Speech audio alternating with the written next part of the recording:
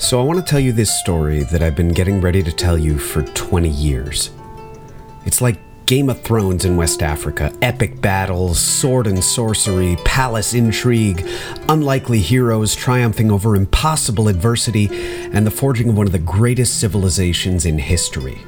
This was the largest empire ever in Africa, at its height covering over 500,000 square miles in what are now a dozen different countries, birthplace of the world's first constitution and the University of Timbuktu.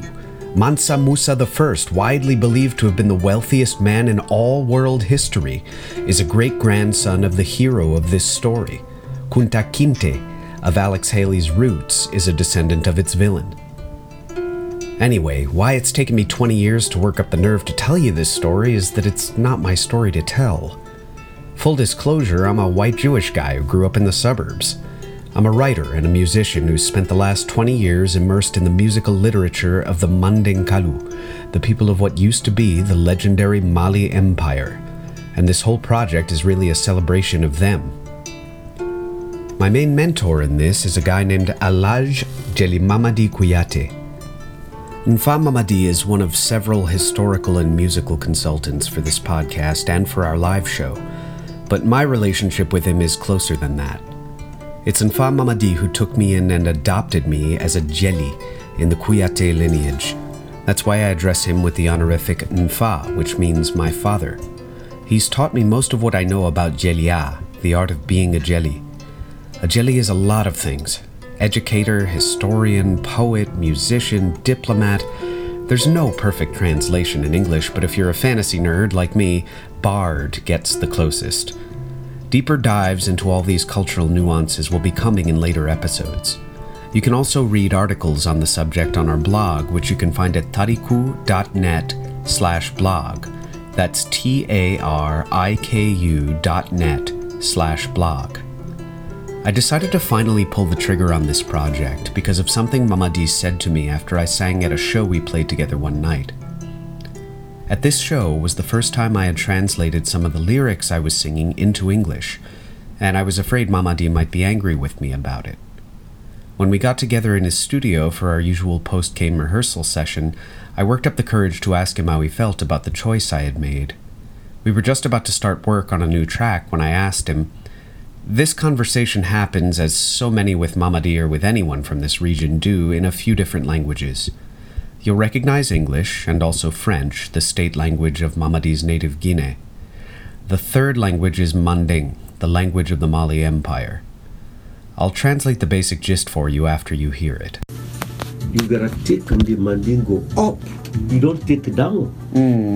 You take Mandingo up like that. A sabati. Yala, Ibarakana sabati. Mbarakana sabati la. Ibarak maninkakan ala sabati. Badima. You do the vulgarisation. Vulgarisation. Yes, you take the Mandingo power up.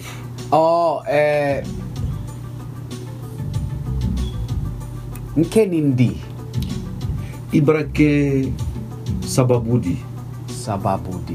Yeah, you one person.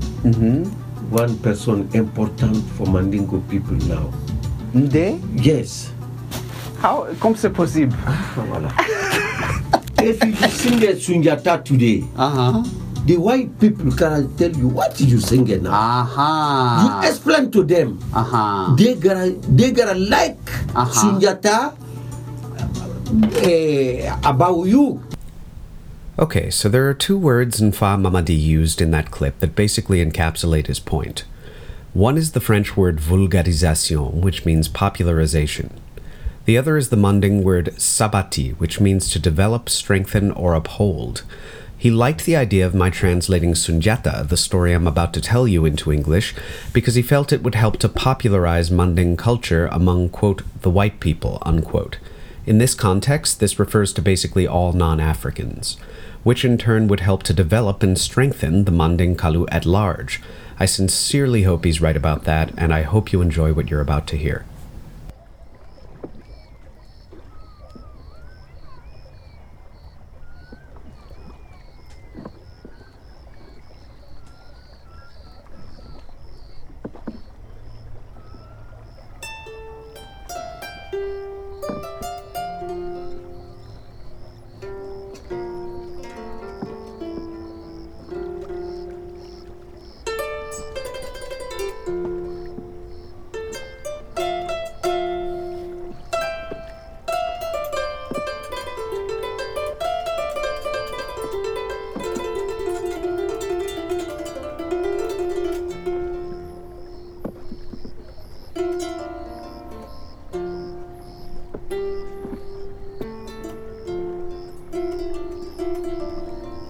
It is dusk in the town of Sangaran, or the town of Doni Cree, depending on who you ask.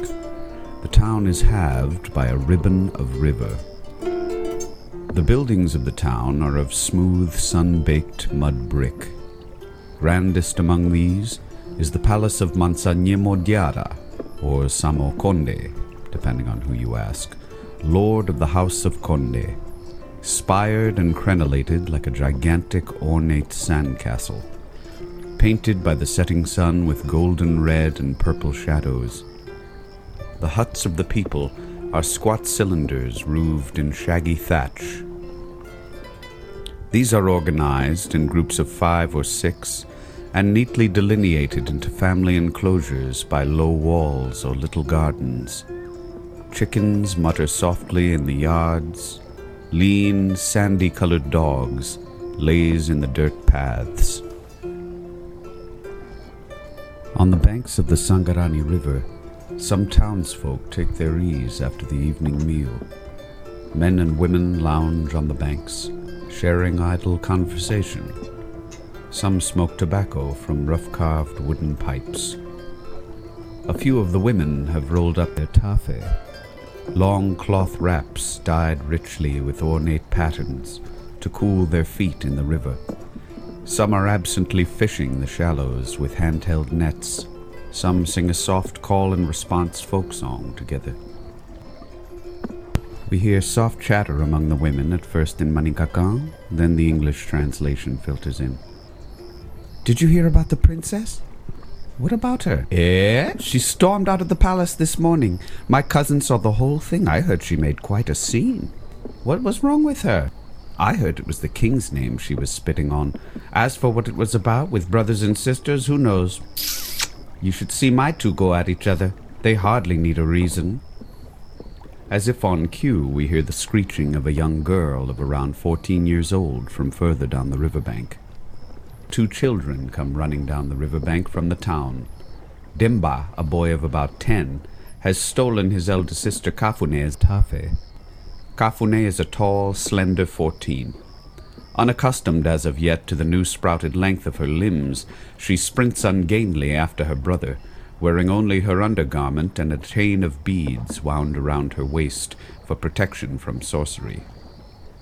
She holds in one hand her wooden sandals. General laughter and sounds of amused surprise can be heard from the assemblage of townsfolk on the riverbank. Give it back!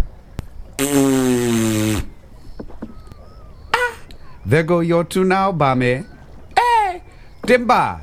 Give that back to your sister!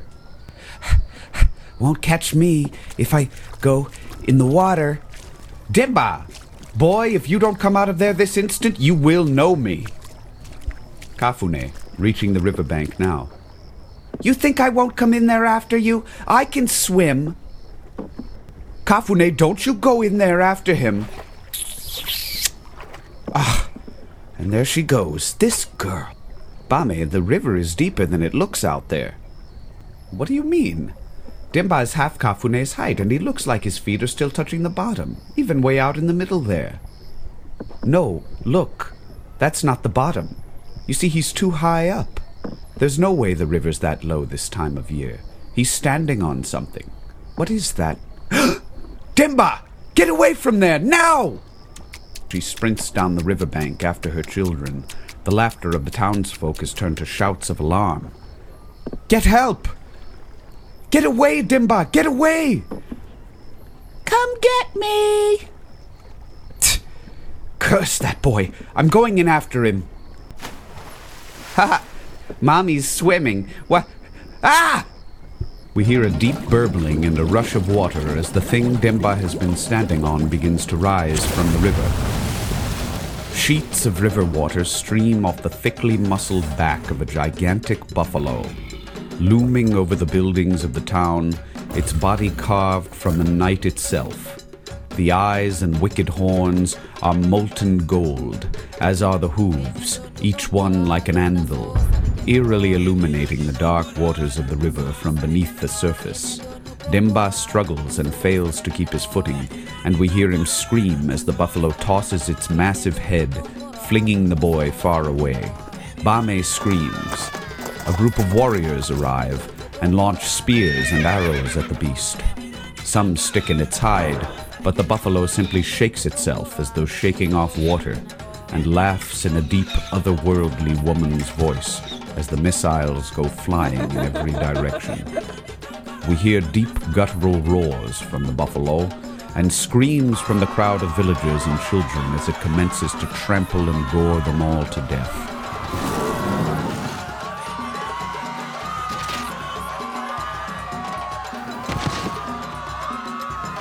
Yes, run for your lives, children of the Condes. Your suffering has barely begun.